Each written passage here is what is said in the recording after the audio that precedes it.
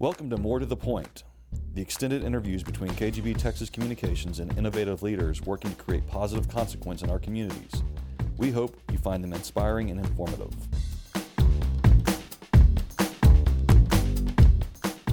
Today on More to the Point, we sit down with Rudy Garza, President and CEO of CPS Energy, and Janie Gonzalez, Board Chair of CPS Energy, to discuss the public utility, its role in the community, and its recent rate increase. I hope you will enjoy our discussion.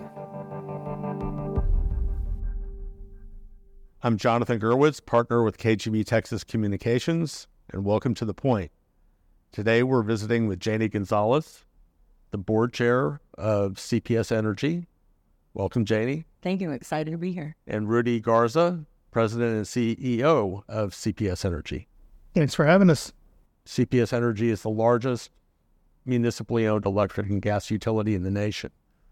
What are the benefits of having a public utility that's owned by the community that it serves? Number one priority is the community. It's our customers. One of the biggest benefits is in a time of crisis. For example, the pandemic. No one was prepared for something like that. We're able to enact no disconnects, not just for a couple of months. We're talking a couple of years. Even though it's been slightly controversial about that, I believe it was the right thing to do. It's the right thing to do in time of need to make sure that our customers are put first. And if this was a private organization, that wouldn't have happened. And so I think the other benefit is the amount of investment that goes into the community. Everything from volunteerism, sponsoring organizations, the people that work here spend their money in the community. They care about their community. They're vested in the mission, and the revenue that goes to the city. Again, it's a good portion of it. And we've also have demonstrated when we have good years, now the city has extra money to do great things. Yeah, I mean, our board members are our customers at the end of the day. Those setting policy for us, whether it's at the board level or at city council, it's all driven by feedback from the community. So every dollar that comes in goes right back out into the benefit of our community in some way.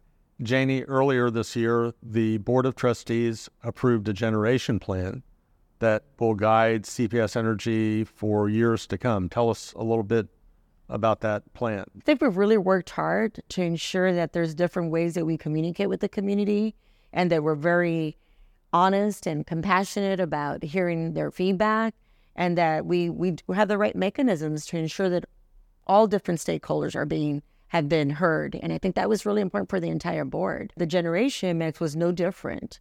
There's diversity in thought and what's best to support not just the city of San Antonio, but our growing areas. And we need a mix of things. Not one thing today is going to can 100% support a community. It requires different sources of energy. Rudy, the power generation plan is part of a larger strategic plan that is guiding CPS, Vision 2027. And that'll take the utility not only to 2027, but beyond. Tell us a little bit about Vision 2027. One of the first things that we did once we stabilized the organization 2 years ago is immediately created a strategic plan that what it did for us was provide us focus. And that focus was there's so much changing in our industry right now from a regulatory standpoint, technology standpoint, our computer systems needing upgrade, that it's really difficult to create a plan that's 20 years out right now because the change is going to be happening in the next 5 years. So we created Vision 2027. The board endorsed a generation plan as part of that strategy. We got the work done to prepare for our enterprise system upgrades that's coming. We continue to focus on operational evolution, focus on customer growth, focus on getting our employees and our people strategy right. So those are the elements that are going to carry us through the next 5 years, really maybe to 2030. But in the meantime, while we have developed the 2027 plan that we're executing to right now, we've also got an effort going internally to take that Vision 2027 and stretch it out to 2040, 2050. So we're thinking longer term, but there's so much changing over the next 5 years that we really need to stay focused on the shorter term while we're working on the longer term strategy. And those changes you talked about, those investments that you have to make, that brings us to a big discussion right now. How would that additional revenue from the rate increase be used? So remember 2 years ago when we came in for the last rate increase, that we really started at a double-digit rate increase which was a very difficult pill for the community to swallow, given we were kind of coming out of the pandemic and Winter Storm Uri, and we just had a lot going on at that time. So we pared it back to the cost back then while we worked on our Vision 2027 strategy. Came in at 3.85% with the understanding we were going to have to be back in 2 years. My job is to ensure that we have the resources we need to run a reliable system while we're trying to maintain affordability at the same time. So what this particular rate increase pays for is really an extension of what we started on 2 years ago. It's our people. We got to continue. We got 30% of our people that are eligible to retire within the next 5 years. We got to stay on top of that and make sure we have the people ready when, those folks start to retire. We've got exponential growth.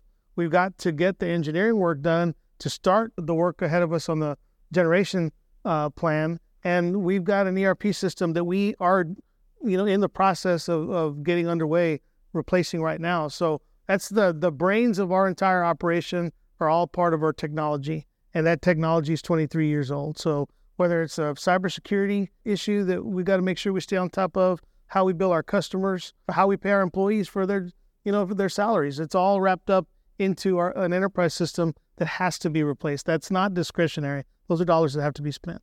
Janie, what do you see as the biggest challenge facing the utility industry? Disruption, frankly. Whether it was Mother Nature, we saw two specific examples of that, and the evolution of technology. At the end of the day, things have changed drastically. And I believe our industry was one of the last sectors to be disrupted. I think we're doing all the right things to catch up, but more importantly, it's not just to be reactive to what's happening.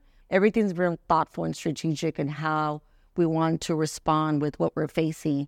And we've done a lot of responsible things. I think we've been very strategic in planning and investment, and again, getting feedback from the community. But our biggest sort of frankly, it's just the fast pace that everything is changing.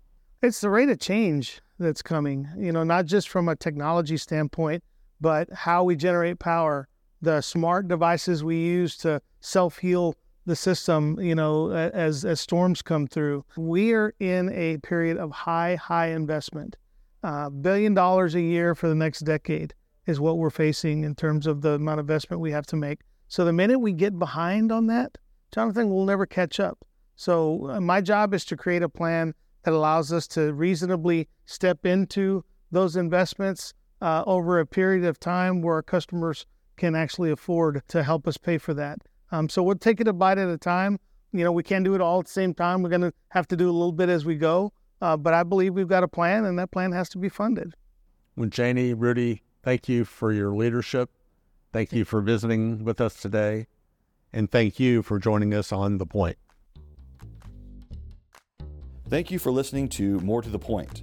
If you have any questions about this episode or want to learn more about our company, please visit us at kgbtexas.com or email us at podcast@kgbtexas.com.